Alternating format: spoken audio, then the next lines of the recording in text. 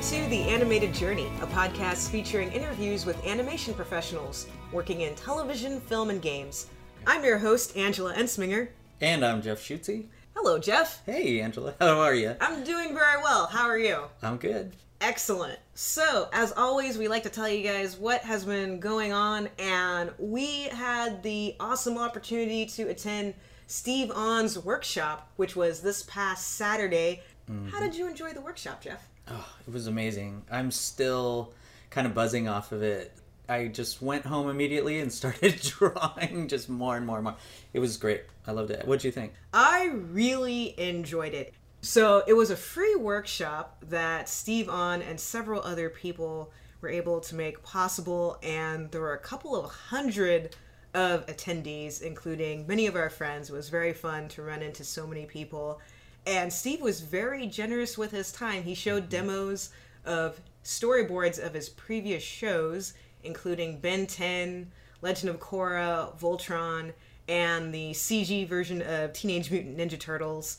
And he also showed a script that he had been working on, and he gave an example of how he broke down the script with thumbnails that were absolutely amazing. I mean, he was drawing it going, so these are just my rough sketches, and everyone was just going, whoa, how is your no grid lines? Like, you were mentioning this, how he was drawing everything perfectly in perspective and then putting in the grid lines. And just going, you don't even have to, wow. Okay. Yeah, I think he was doing that for us. I really do. Like, oh, okay, he's putting that in after why? Oh, for us, so we can see it's in perfect perspective. Yeah. So and then he also showed the trailer, or not the trailer, but he showed the pilot for Detective Blossom Holmes, which is his Kickstarter, which the Kickstarter ends on March 1st. So if you haven't had an opportunity to check that out and donate, please do, because the pilot episode was amazing. The animation was great, the story was great, the music was great, and he talked in depth about coming up with the story, getting a team together, why he decided to do it, and along with the pilot, he also showed us the animatic, and he showed us the color script, and he just talked about the process. What was the best part of that for you? Of that particular thing? I like seeing the rough animation. I thought that was really cool, and didn't he say he did that himself? He did the animation himself. Oh, man. He did all the principal animation on his own, and he had other people clean it up, but you're watching it just going, okay, what do you not do? Yeah, because it was so good. You wrote the scripts, you storyboarded it, you animated it. Okay, you're just a one-man shop for all amazing things. Yeah, that was amazing. But the color script was really cool, too. I hadn't seen anything quite like that. And he brought in a Ghibli artist for that. Shiro Sato, I believe, is how you pronounce her name. I might be wrong on that, but it was very cool to get a chance to see her work. And she'll be working on upcoming Ghibli films as well, which is very neat. But just the whole experience, I mean, it was 4 hours of someone donating their time to just teach all of us what he knows about action adventure storyboards, which, as he mentioned, there's not a ton of information about that particular aspect of storyboarding. There's a lot of classes on storyboarding in general. There's classes on live action. There's classes on comedy. You don't typically find a lot of classes on action adventure boards, which is one of the reasons why he wanted to do this workshop, because, you know, he found out through mentors and friends and studying films and working really hard, and he told us about different films, particularly Akira Kurosawa films that are very good to watch. And he gave some really good life advice at the end, which I absolutely loved, which was often he'll talk to people who are young in their careers, either young in age or just starting, and they're very discouraged because they see their friends who are in visual development or other aspects of the industry getting promotions, becoming art directors, getting pretty high up in their field, and meanwhile, they're still struggling to get into storyboarding, or they're struggling as revisionists, or they're struggling as storyboard artists, and they don't know why they're struggling, they don't know why it's taking so long, and it takes a long time because storyboarding takes a long time. Yeah, it's hard. Yeah, he just flat out said it takes a long time because there are a lot of different things you need to learn how to do. Number one on his list was you need to learn how to draw. Yeah. And you need to learn how to draw the figure, and you need to learn perspective, and you need to learn perspective. You need to learn perspective. Yeah. And cinematography and editing and timing. You need to learn a multiplicity of skills. And I really respected the fact that he just flat out said it just takes a long time to learn. And he said the first 8 years he was working, he had a Twitter account where he had 13 followers. Yeah. Like, nobody knew who he was. And he said you just have to just work. Mm-hmm. Yeah. He was very adamant about that, the whole drawing thing. Because someone actually asked him, what's more important, drawing or was it cinematic language? Or... It was drawing or cinematic language, yes. And he was just drawing, period. Learn how to draw well. And I thought that was great that he was just so forthcoming on everything. Throughout the entire workshop, he was so forthcoming about things. It was great. It was very good. So hats off to Steve and everyone on his team who put together the workshop. It was great. And don't despair, because he's going to be planning, he was talking about other talks he's going to be giving and other classes that he's going to be teaching. So, you know, if you haven't subscribed to his email newsletter list, or if you haven't checked out, you know, Detective Blossom Holmes or his website, do it, because he is a wellspring of knowledge and you will just learn nothing but excellent things from him. Mm-hmm. So then next up are the Oscars. Woo! The Oscars are coming March 4th. Are you excited about the Oscars? I'm pretty excited, yeah. Yeah, there's some good crop of movies. So what are the nominees this year? So for animated movies, it's Ferdinand, The Boss Baby, Loving Vincent, The Breadwinner, and Coco. And Coco. So, out of all 5 of those, who do you think will win? It's so hard to choose. I have no idea. No, it's going to be Coco.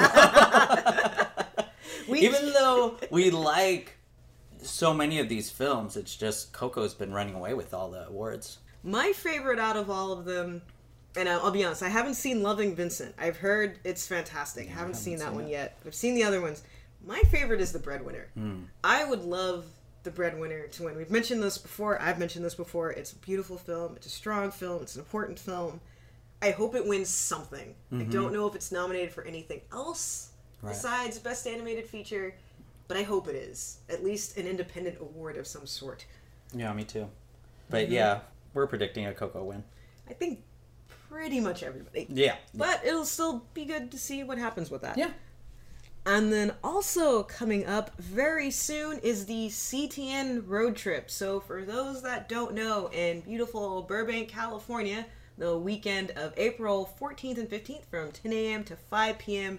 both days, it's going to be basically an outdoor art festival where people can exhibit their prints, their books, various different things that are animation, illustration related. And you can walk down the streets of Burbank and look at the fine art and talk to people and buy their wares. So it's always a very fun time, and it's free to go.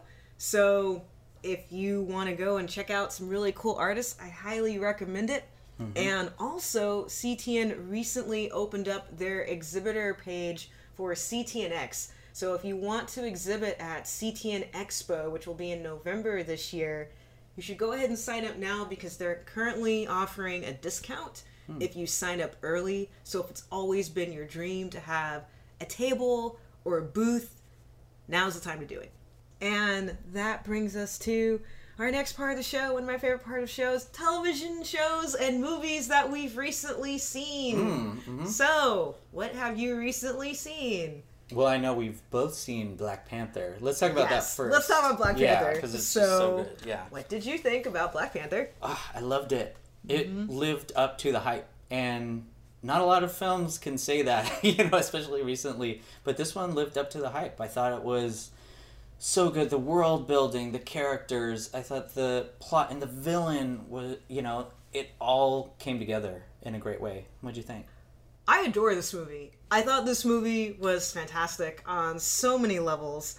On a personal level, being a black person, seeing black people portrayed so wonderfully and positively on screen was an absolute joy. I just loved every single person in the film. Angela Bassett as the Queen, as she should be portrayed, was wonderful. Chadwick Boseman was wonderful. Michael B. Jordan is always great. So good. Lupita Nyong'o, everybody in the movie was just on point. Every single person. And it was just so great and positive to see, and it was just everybody in it just did such a good job. The cinematography was excellent. The editing was excellent. The story was very interesting. The soundtrack was great.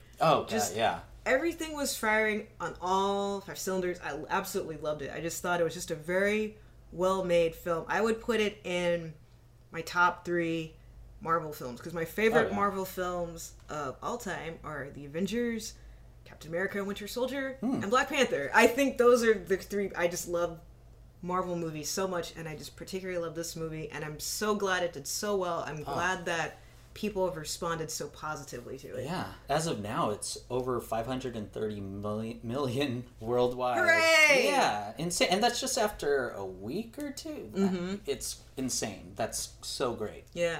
And I want to give props to Ryan Coogler, who's the director and co-writer. Everything he's directed has been fantastic, and all of his stories come from a real place and a real place of heart. So I hope he gets to just make whatever movies he wants for the rest of his career. Oh, I'm sure he's going to get a lot of offers. Yeah. I'm not, he's already getting so many offers, but yeah, it's great to see. They tell really deep and interesting stories. And also, I saw Get Out. Oh, nice. Yeah, that was great too. It was very good, and I just want to tell all of you guys out there, if you're anything like me, I do not handle scary movies well. I don't. You've been trying to get me to watch Poltergeist. Yes, the original. And I keep telling you I will watch it at 2 in the afternoon on a Sunday if I don't have to be by myself. I'm thinking 2 a.m. on a Saturday night. Because you're mean. Because you're a mean person. I can't handle these movies, you guys. Get Out was great. Yes. It's actually more akin to a Twilight Zone episode. It's very suspenseful.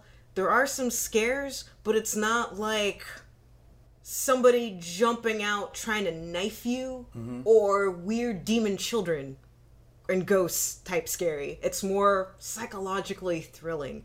And again, not unlike Black Panther, very strong racial message, which was very good. And it was very funny. It was. There were a lot of comedic moments. Yeah, there were a lot of really good comedic moments in places that you were not expecting to laugh. Oh, yeah. I'm going, that's fun. That's weird. What's going on? Yeah. I'm so happy a movie like this, again, did so well. And it was one of those movies I went in not knowing a lot about the plot, which was so cool, because it was just like, wow, this movie is a lot weirder, funnier, just straight. It was so good, though. Definitely. Yeah. What else have you seen? I think that's it. I mean, after Steve Vaughn's workshop, I actually went home, and while I'm drawing, I put on Voltron, because I haven't seen it yet. Yeah. What did you think? Well, I only watched the first episode so far, but I'm loving it. I wasn't really... I can't even say I wasn't really a fan because of the original series, because I just never really watched it. I was a Robotech fan or whatever. But this one was really good. I can't wait to watch more. But you've seen this series, the whole thing, right? I've seen it. It's great. Cool. I love it. The storytelling is really good. The animation is really good. The characters are really cool. And I was not familiar with the original series. It came out when I was too little. I didn't hear about it till a bit later. I just knew that it had to deal with robot lions. Yeah, that robot form lions together that to form, make a big robot. And like you, my thought was, oh, so it's every other mech show that I've ever seen, every other anime. It's Robotech. You know, that's the one that I'm familiar with too. But no, it's really good, you guys. So if you haven't seen it, highly recommend it. If you have Netflix or you have a friend who has Netflix, go watch it, because it's really, really solid. Yeah. And I just want to add, if you want to learn how to do action sequences, do a bunch of screen caps and draw that, because those are really good practice sequences to do. Yeah. And since we're talking about Steve Vaughn again, going back and watching some of those Teenage Mutant Ninja Turtles is really helpful as well, because in the workshop, him talking about how he had to block a scene. He was restricted by choreographing this fight scene within one block. And the way he does it is amazing, and you guys should definitely check it out. Absolutely. Absolutely indeed. And the last movie that I saw, I told you guys I would tell you when I saw it. I saw The Last Jedi. Oh, right, yeah. Yeah, and it was okay.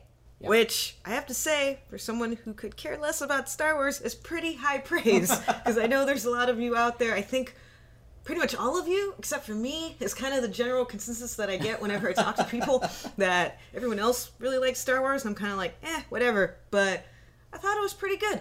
I especially like the fact that there's women in space. Yeah, that was cool. I like that, hey, there's a woman who's an admiral, there's a woman who's a general, there's a woman who's a Jedi. Look, women made it. That's great. There's also diversity in space. There's black people and Asian people. Glad to know that our people made it to the future. So that was really cool.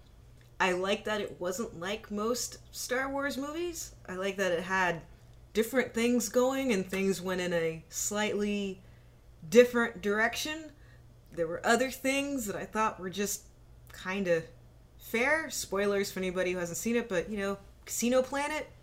Okay, whatever. Yeah. But overall, I thought it was okay. I know you had slightly different opinion. Yeah, no, I liked it. I would say that it was okay. Like you, I think it was a more interesting movie than, say, The Force Awakens, which was kind of like a remake of A New Hope. But yeah, I had problems with it. I kind of want to check it out again to see if maybe in a couple months, not right away. Yeah. Your points though were valid. We actually had an hour-long discussion about The Last Jedi that it basically boiled down to all the things that I liked about it were all the things you didn't like about it. So it's like, I thought this was cool. I do not agree. And so it's back and forth. But I liked that Rian Johnson went in a different direction. And like you, I did like it a lot better than The Force Awakens, which I didn't particularly like. I liked the first 20 minutes, and then when I realized, oh wait, it's a death planet. Okay, never mind. And we're on a desert planet again. We're on a desert planet again. Yes. Yeah, I like the fact there was no, again, spoilers again, no Death Star. That made me so happy that there was not a Death Star. I'm glad they didn't use that again. But there were Imperial walkers, a little bit different though, on an ice-looking planet, but it's not really a nice planet. Was it sand? Or salt. Salt? I think it was salt. Okay. Okay, movie. But I did like a lot of what he was doing and trying to do. I didn't love the story. I thought the conceit of the chase throughout the movie was... I didn't really care for it because it took so long. It was this slow-motion chase. And I didn't feel like it paid off in a great way. But, I respect him for doing something different. Yeah. And see, I feel like that created drama. But again, that's the great thing about movies. You can have debates with your friends. Yeah. So if you guys haven't seen it, I recommend watching it. It might still be in the theaters by the time the podcast comes out. If not, it'll be on Redbox and Netflix and HBO and every other place that you can find a movie. Yep. And there's Star Wars Rebels, wrapping up this season. Which I do like. I like Star Wars Rebels I like a lot. I love that show. That's a solid show. So recommend Star Wars Rebels. You know what else I recommend? Erik Perez. Yes. Who's our interviewee for this week. Erik was wonderful. It was so nice getting to talk to him. He was a great interview. He was just so fun, and it was just cool. His animated journey was a really interesting one. He hit a lot of companies, and I really like the way he talked about being realistic about where your next project is gonna come from. Just don't think about the work you're doing right now. Always keep thinking ahead. I love that. That is true, particularly in television and video games. Film, you sometimes have a little bit more leeway because that takes a little bit longer, and depending on the film studio, they might just roll you on to the next project. But with television, most TV shows only get a season. Sometimes they get 2. So even if you're on a very successful show that's doing well, you still need to be cognizant of one day this is going to end. And when it ends, where will I go? What other opportunities are there for me at this studio or at other studios, or are there any freelance projects or anything else that I've been wanting to do? And Erik's really good at forecasting that and figuring that out so that he has a plan. And it's always cool to hear about what people's plans are. So we are very happy to present to you episode 65, interview with Erik Perez. So Erik, we always start with origin stories. Oh yeah. So you're from the Los Angeles area, is that right? Yes, born and raised here in SoCal, so I've been here all my life. Closer to the OC county line, but I've been here since I started breathing, so. It's kind of rare. Yeah, just a little bit. So many of my friends are from out of town, so out of state, really. Yeah, a lot of people from like Michigan and New York, they move over here and, you know, they start working in the studios and stuff like that. There are a lot of people from Michigan. And all my friends from Michigan go, well, yes, because we all wanted to leave Michigan. Cool. California. It's like, I understand. I understand that completely. All right, so growing up, what were some of your artistic influences? Man, I grew up with The Simpsons. I think a lot of us, you know, in the 90s kind of grew up with The Simpsons. Futurama's another one. You know, I like to watch Matt G's cartoons. Real great. There was Johnny Bravo, Cartoon Network cartoon, you know, always cracked me up. Dexter's Laboratory, Ed, Ed and Eddie. Nickelodeon-wise, you have like Rocket Power, Cat Dog. These are cartoons I grew up with, and they're kind of similar to my style. You know, I like to use one or two colors on my characters, and then I always have that bold outline that just traces your character. Simpsons being one of those, you know. Very cool. Do you have a favorite Simpsons episode? Oh man, yeah, it's the one where Homer goes on an adventure to find what his middle name is. You know, Homer J. Simpson, and then when it comes out to the end, his middle name was Jay. You know, so. But it was a real cool episode because it also comes with him meeting his mom, and it gets very emotional towards the end where he finds her again, and then she ends up leaving towards the end. Spoiler alert, you know. Spoiler alert for the show that's been on for 28, 30 years. It's 1988, I think, when it started. So, yeah, it's been around for a long time, and it's still going. So that is impressive on its own. Most cartoons last one season, 3 if you're lucky. If you're lucky. So for all of the Simpsons writers, artists out there, kudos to you. That's impressive. Yeah. So what was it about it that made you realize, hey, I don't want to just watch cartoons. I want to be a part of the process? I mean, it's just, you watch this stuff and some people don't even think about it, but I was always like, what is the process that goes into this? And, you know, back then people would use paper and, you know, you get like 24 pieces of paper or so to make 1 second of footage. And you're like, wow, this much work goes into 1 second. And you're watching like a 25 minute cartoon episode. So you can only imagine all the work and how many people you need just to get one episode done. And I just started looking into it. Eventually I started doodling on paper, and you know, one thing led to another. I kept drawing on Post-its. So I would do like my little stick figures doing some sort of action, maybe crumbling up a paper and then shooting it into a trash can or something like that. But you know, it would help me understand like all the work they did on a bigger scale. That's cool. Mm-hmm. So then Cal State Fullerton, we know that so well on the podcast. Anybody? Go Titans. There you go. Anybody that lives in Southern California who works in animation knows at least 10 people from Cal State. Yeah. So what was it about the school that made you think that's where I want to go? I did my research on schools. You know, you have like Otis, Cal Arts, and then other colleges. But just growing up around the OC, I wanted to try to stay local. And then I happened to find out Cal State Fullerton was doing such a great job in animation. And they were pretty connected with studios, especially Nickelodeon. And yeah, I looked into it. I talked to counselors and everything. And they showed me the courses they had and like what I could branch into, 2D, 3D, you know, and all that. And it was somewhere I wanted to be. I felt it. I was like, this is where I got to go if this is what I want to pursue. So Cal State Fullerton was the choice, and it's paid off in the long run. Nice. Yeah, let's talk about that some more. So I saw on the dossier, aka the internet, that while you were at school, you were an intern at Nickelodeon, but also you were in the Storyboard Artist Mentorship Program, which I've actually never heard of that. So why don't you talk a little bit more about that? Yeah, so basically it was something between Cal State Fullerton and Nickelodeon, and it was a masterclass for storyboarding, and about 25 to 30 of us were able to sign up, and we would work one-on-one with a storyboard artist on the show. And when we went, I think SpongeBob, Pig Go Banana Cricket, Avatar, and there's one more show I can't remember, but those were the 4 shows we were able to pick. And they would give us a script, and we would have to storyboard, you know, like a good 30-40 panels of that small script that they gave us, and we would get a feedback every 3 weeks after after we would do our storyboard panels and stuff. And it was real cool because these people are in there and they already got all the experience, in storyboarding. So they could tell you, this is working. I like this gag you got going on, but I feel you're losing it a little bit here just because of your compositing or the way you're setting up that scene. It's not getting the people's attention and stuff like that. So it was a pretty cool experience just to get hands-on and, one-on-one time with people who are in the industry. And it just helps you learn that much more and that much quicker. Who are some of your teachers? I had Chuck Grebe, Wendy Grebe. They both storyboarded for Disney. Wendy was on Pepper Ann and Lilo and Stitch. I can't remember. Chuck, you're going to kill me for this if you're listening. Don't kill him, Chuck. I know.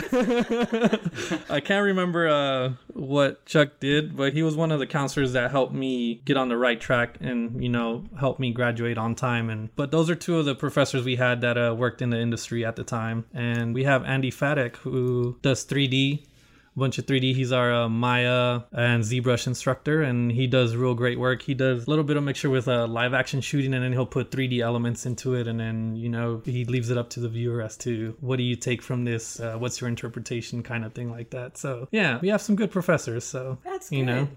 Did that help with your portfolio? Were you able to get portfolio pieces out of that? Oh yeah, I haven't posted it up, but there's a real cool shot I have where I'm like walking down the hall and there's this 3D robot that's kind of like standing there and he's seeing me as I walk by, and I stop by to acknowledge him and I like high five him and we do like a little fist pump, and I walk out of the scene, and stuff like that. You're definitely gonna get good stuff out of that school and portfolio worthy stuff. So some of my storyboards I have with Wendy I still have to this day because they came out clean and I think they're presentable. And along with that Nickelodeon masterclass, that SpongeBob storyboard is another thing I can use because I had some great feedback from people. I'm trying to remember his name. Sherm. Oh, Sherm Cohen. There you go. Yeah. Sherm Cohen was my one-on-one over there, and he's been on SpongeBob for a good while, and he gave me all the feedback and stuff like that. So Sherm is great. He taught a class at Nickelodeon after hours, and he's a really good teacher. He knows his stuff. He showed us this sequence from the first SpongeBob movie, and he goes, here's how we did it, and then here's the animation for it, and then here's how you figure it out. And we're just watching it going,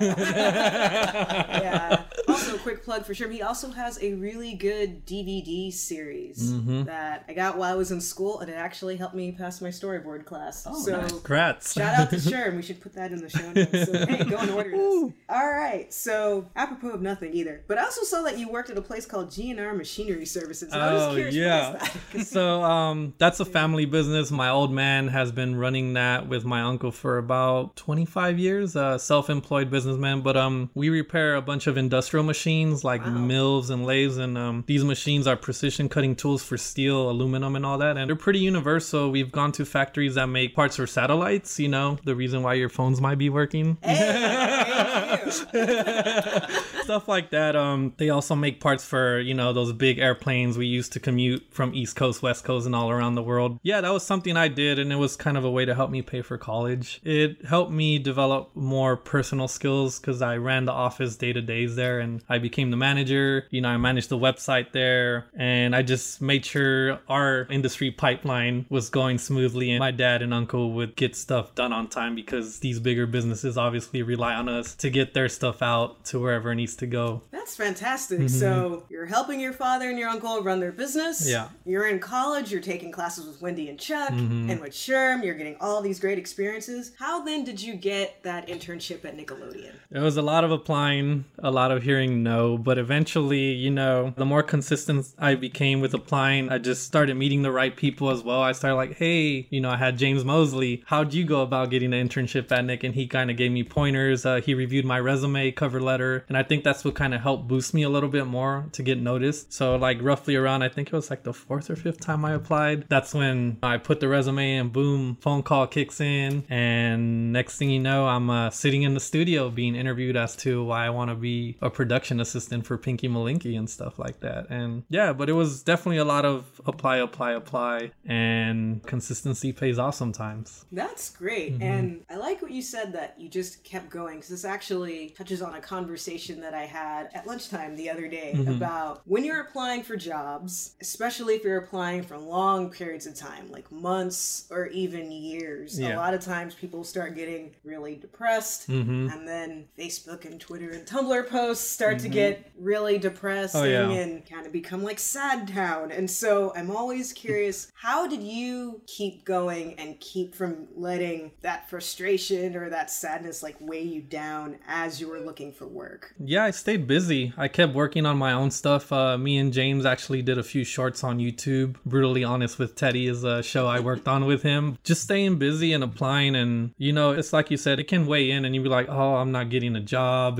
They don't want me. And it happens. As worldwide as the industry is known, it really is a small set of groups, you know, but you just apply, keep working. And I definitely stress it to everybody, even to the fellow Cal State Fullerton people right now. Just network your butt off, you know, you want to get to know people. I do a lot of the WIA mixers even to this day. You know, I'm working, but I still go network because most of our jobs aren't set in stone anyway. So we're always working on borrowed time. You know, we're at each show for so much, and then it's like, am I going to have a job the next year, you know, the next month, because I'm about to wrap up. But network, stay busy, don't stop working on your art, and keep applying. You know, I told people every semester you should apply to at least 15 places if you can, and just helps that way, because if you're only putting your eggs in one basket, then your chances get that much slimmer, and it's that much harder. Even if it's a studio you really want to get into, maybe it won't be now and you might get somewhere else, but you get to put that on your resume like, hey, I did this and that for that studio, and then eventually you can get to where you need to. So stay busy, always apply, and network. Talking about networking, when you are doing that kind of thing, what's your goal? When you're in a crowd or you're at a network function, are you giving your business card, or are you just trying to make contact, or just be casual, you know, get your name out there? You know, it's making connections. I try to create genuine friendships and stuff like that. You know, I don't really just go like, hey, I'm here just because, you know, I need help getting in. This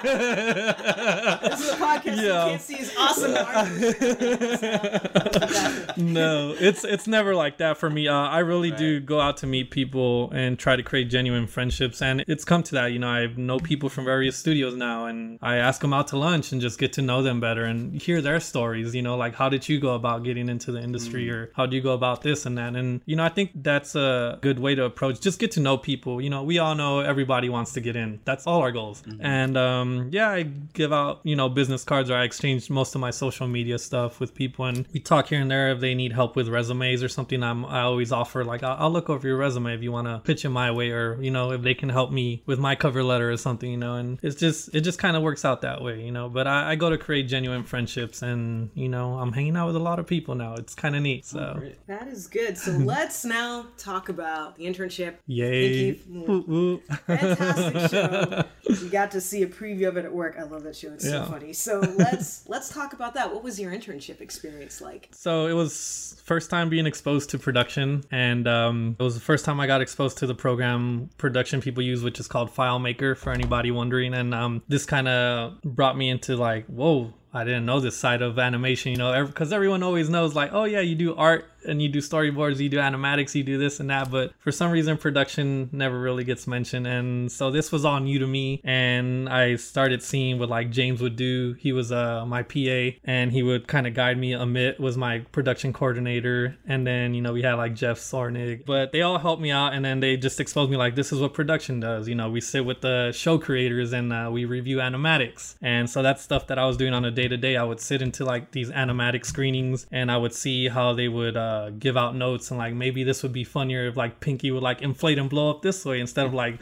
squiggling out. So that kind of stuff went into my production experience. I got to get exposed to like all those kind of meetings. So animatics, design breakdowns, we would see what would be called as. So like, oh, this is a new prop that we don't have, we should call this out so we can create it. That way we can have it ready for once this animation scene takes place. And so it was a lot of that. I was just getting exposed to the production side of things. So it was meetings. I would sit down with the producers, and you know, I got to see their side too. Like the producer would be like bringing out this pipeline sheet right in front of us, like, all right, so this is where we're supposed to be, but where are we at really? You know, like, where is this artist at? Are they done with like 70 backgrounds or this and that, you know? And you would just hear like the production staff talk with the producer. And so it was a real cool experience, and you know, it made me like production that much more, and that's kind of why I'm still in it right now. I'm pursuing it. And yeah, aside from being exposed to production for the internship, internship, we also did a lot of Let's Draw events. I know you've been in there. Yeah, let's talk about that, because I don't know if we've ever mentioned it on the show, but what is Let's Draw? So Let's Draw is an event we do at an elementary school nearby, and we go to the elementary schools and we draw with kids, you know, from, was it kindergarten or I forget what? Kindergarten to 5th graders. Yeah, kindergarten to 5th grade, and every week it's a different grade. And then, you know, we go into one of the classes and then we just kind of have this model sheet with us, and we ask the kids like who's their favorite Nickelodeon character, and then we'll kind of show them step by step like how it starts off as simple shapes, and then we slowly start building in the detail, and then, you know, we draw for them and then they follow along, and it's pretty cool. You know, it's a fun experience. It's nice to give back as well, because, you know, obviously we were at that point one time we were watching cartoons. I never had an artist show up at my school and like, hey, you guys want to draw, you know, Homer Simpson or somebody, and yeah, that kind of what goes down in the Let's Draw events, and it's super fun. Anyone who gets an internship at Nickelodeon in the future, I recommend doing it a few times with Carson. He's an amazing person, organizes this every week once you're there, so yeah, it's fun. And for me, it reminds me why we're making the cartoons too, because, you know, you're at the studio, you're around adults, you're working with adults, which is great. You know, you're working with your peers and whatnot, but then you go to a school and the little kids look at you like you're some kind of rock star.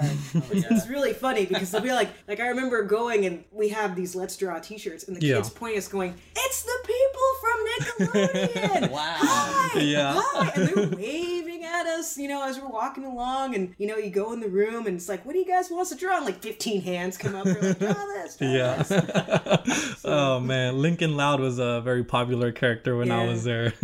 They wanted me to draw Lincoln, they wanted me to draw SpongeBob, and then there was always draw a Ninja Turtle. But it's like, we can draw that, but it might be a little hard for you guys to follow along. Like, that one's a little more intense, but we'll do it for you. Yeah, but it's real cool because they do make you feel like a celebrity, you know. Towards the end, once you guys finish, they'll like run up to you with their paper like, can I get your autograph? Can I do this? And it's like, it's real heartwarming. Like, you know, I try not to cry, but it's real cool, you know, like you don't get that from everybody else. So didn't get that in any of my previous jobs, absolutely not. So that's pretty great. So while you were an intern, I know that, you know, I was an intern, you were an intern, lots of people have been interns, and there's sometimes this feeling of, how do I make a really good impression and meet as many people as I can while also doing a good job, while also not freaking out because my heroes are literally walking down the hallway.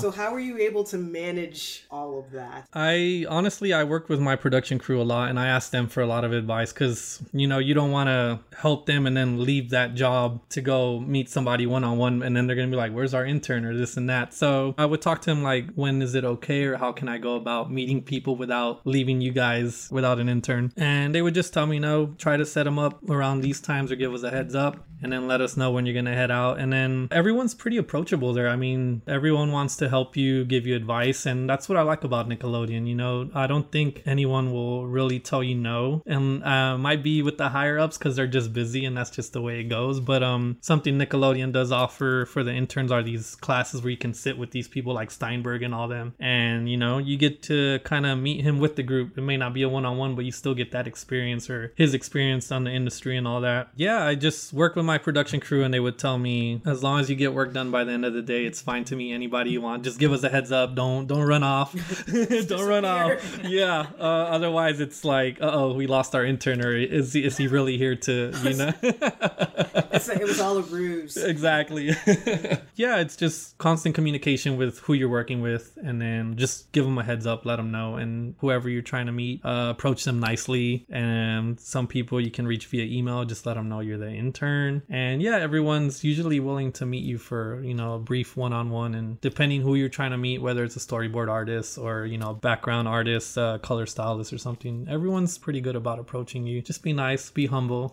That sounds good. All right, so you had your internship, and then I know there was a little bit of a gap between the internship and then working at Titmouse. Yes. So what was it like during that waiting period, as, you know, you're finally done and then applying for new jobs? Yeah. So during that time, I actually got into an after-school program as a art teacher, and it was kind of a way to keep that Let's Draw stuff alive on my own time. You know, during that time, every day I would look in the morning, afternoon, and evening for jobs all the time. Just what's new, or, you know, what does DreamWorks at? What does WB got going on? And eventually I was applying. I wasn't hearing back from places, but I stayed busy and I kept networking. I kept doing what I had to do, and it just kind of helped time pass by. Eventually, one day I'm working with the kids. I get a phone call and it's Titmouse. You know, they call me like, hey, we got this show called Nico and the Sword of Light. Would you like to come be a PA? I was like, yes.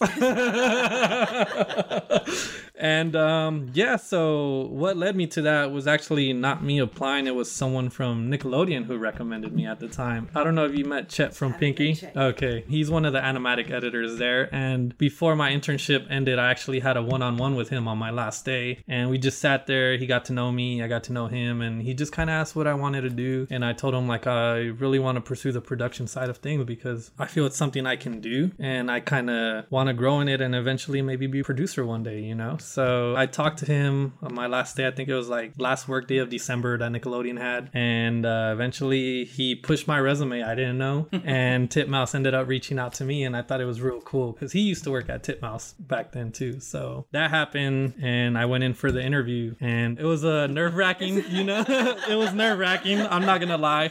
But yeah, off the bat, they told me like, you know, Chet recommended us to you. He did good with us. And we know he picks the right people. So why do you feel like you would be great at Titmouse? And you know, I told him where I wanted to be and how I wanted to grow into production. And during this interview, I actually had a small notebook in my hand. So while I was asking them what was their day-to-day and how production was run on there, and I was taking these notes in front of them, not thinking about it. Yeah, I was asking them programs they use, which is FileMaker and then Basecamp, where it's like art gets uploaded into this and like art directors can look at it from wherever they're at, you know, in case they're out of town or something, they can go into this and review the art and still keep the pipeline moving. And yeah, I would do that. And I guess towards the end of the interview, once we wrapped up, they really liked that I was taking notes and I was, you know, listening. And sure enough, within those 24 hours, I get an email the next day like, hey, you're hired. Like, do you want to come in? I was like, I was like, yeah.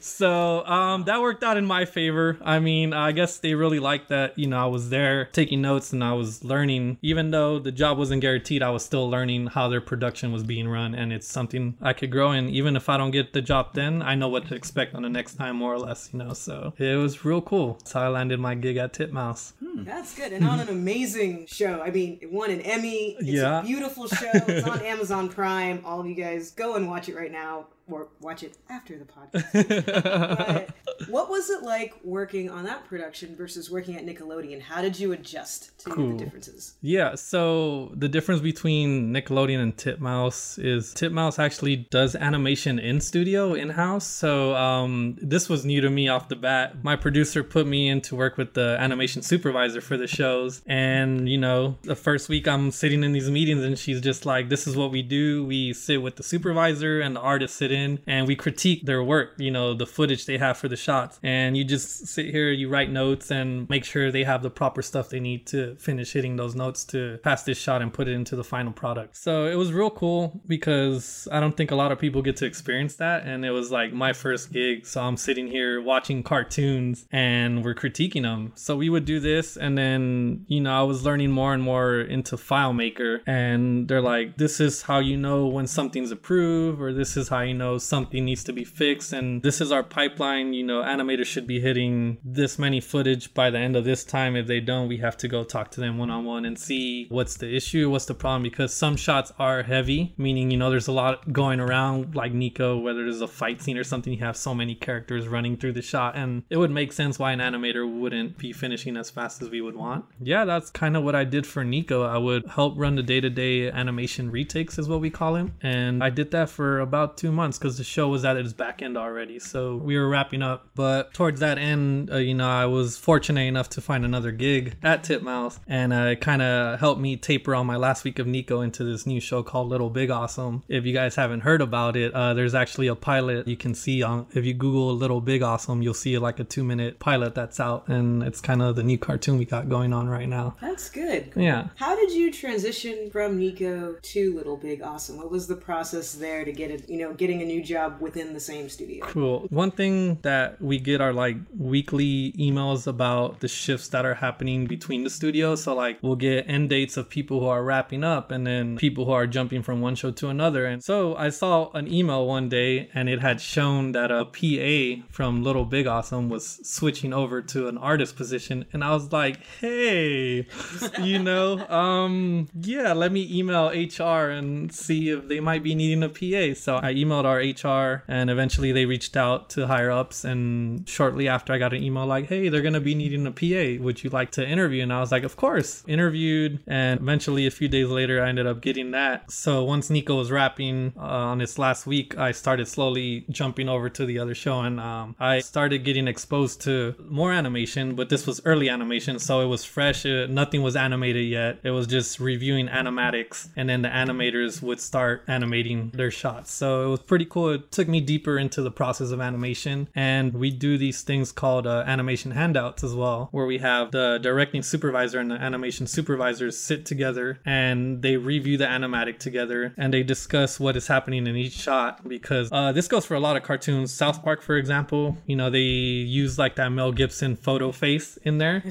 Yeah, so this is what handouts are good for, because you wouldn't want an animator to draw Mel Gibson's face, but then once this gets pushed to the supervisor, like, hey, we're actually going to use a photo of his face instead of his animation, and that costs us time. And so this is why we do handouts, because you want to make sure we know what's going on in every shot of that episode. You don't want somebody drawing what may be live action or something, And we got more stuff going. Like they had me doing take ones now, and take ones is basically when animation for each episode is about 75% finished, and I would sit in with the editors and do a QC check, which is quality check. We sit there, we watch the episode and make sure that all the approved files are in there and that we have the majority, because this stuff gets delivered to Amazon and you always want to give them as much as you can and the best possible shots you can so they can review, and they'll give us notes, and then that's when it comes back to us and we'll take it into retakes again, and that's when we start fixing, getting notes and doing all that stuff on the show. That is really good. And I appreciate you going through that too, because something I noticed when I was in school is you don't learn about production. You don't? When you're in school. You know that it exists because we have a movie or we have a television show, but the ins and outs of how it works, I don't think most schools teach that or have any kind of program for that. So thanks for going through that, because now people can have a better sense, especially because for most of you out there, your first job will probably be a PA job. That's where true. I think half the people I know started off as PAs and they either went to the art side or like you've decided you're going to go over to the production side now. Yeah, and I mean, even when I was interning at Nick, going back a bit, people from Pinky, who were storyboard artists were once PAs and eventually did that crossover. So yeah, I think PA is the way to go to get your foot in the door, and eventually you kind of get to see where you want to go in the industry from there, That is really good. So what was it about it that made you realize, I would like to be a producer? I would really like to go on that path. It has to do a lot with my machinery office manager job. Like I really like to manage the day-to-day that goes on, and I enjoy working alongside the artists. I track down all the designs they might need to get this shot done, and then I keep track that they make deadlines, or if we're going to be a little late, then we sit down and discuss this with the producer and stuff. And I just really enjoy working alongside the animators and artists, and it's just, I could see myself moving up to a higher position and eventually just maybe managing a full, design team or animation team once I work my way up. And along with organizational skills, are there any other skills that you recommend that people who want to do what you're doing start to acquire, maybe even before they get there? For production, yeah, buy a lot of Post-its and just get ready to have your wall full of Post-it notes and stuff like that, because there is a lot that goes on. And so, be organized, learn how to prioritize things, like what's more urgent. If you have 3 episodes being worked on, what do we need first before? You don't want to say, oh, we're working on episode 3, let's try to finish this, but episode 1 is due Friday. You want to learn that in the production side too, like always know what episode is due before and then try to get everything in on time. There's always let's put it this way, stuff never goes as planned, no matter how well you plan it, you know? That happened the previous week. It all turns out okay, but never quite how you think it will. Exactly. Yeah. But definitely organize, learn how to prioritize, and then always socialize and communicate with your team, always. Does that help with the stress too? Because it must be so stressful when, you know, these fires pop up and you're trying to put things out. It does get stressful, but if you have a good crew with sense of humor, it eases that pain, you know?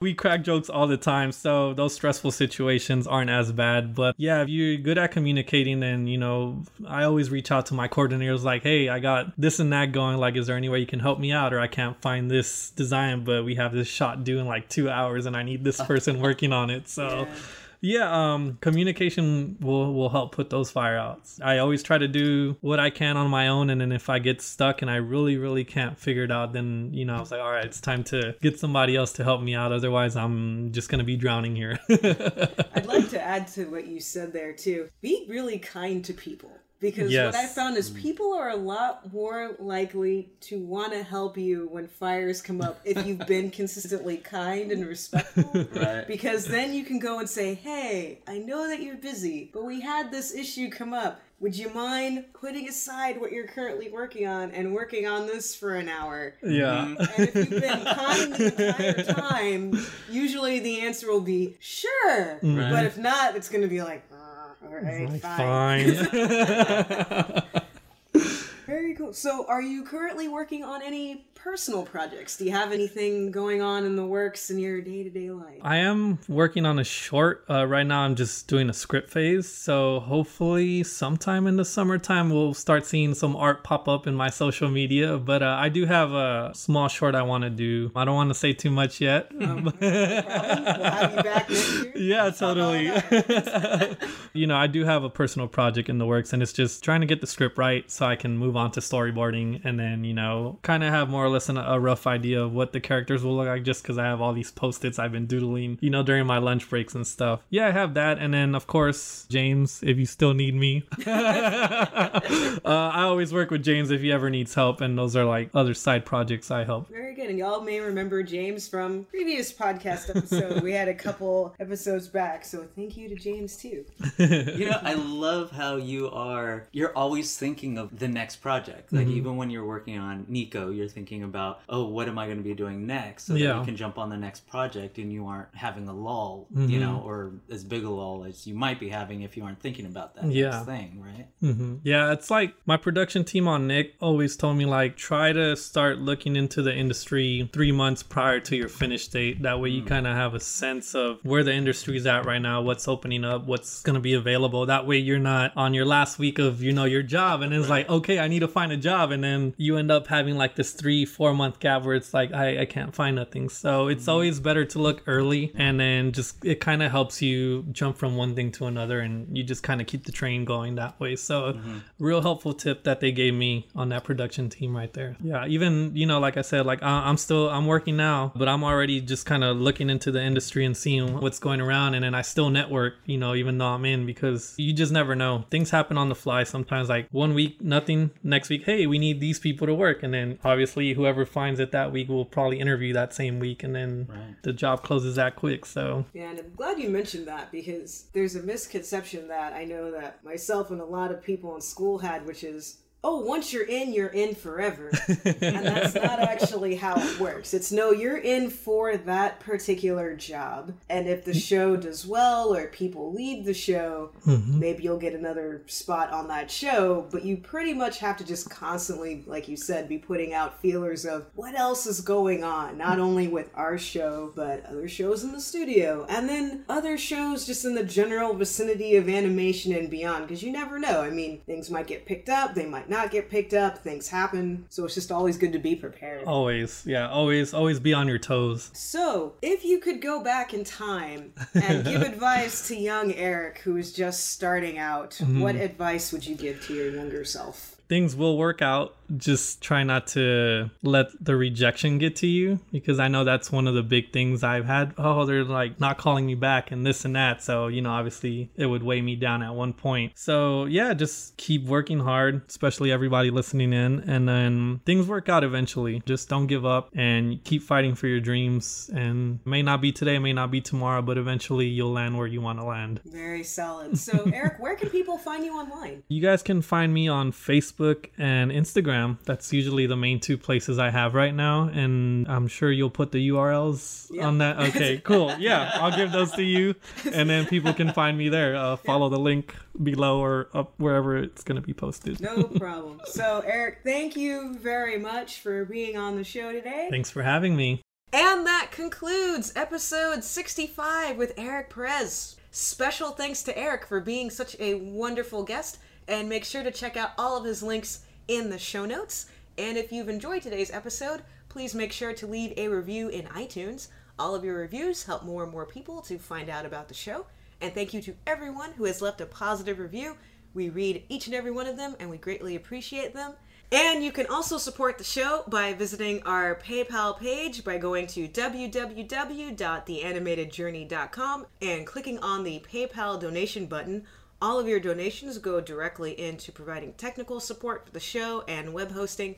And thank you so much to everybody who has donated via PayPal. Your donations mean so much to us, and we appreciate it very much.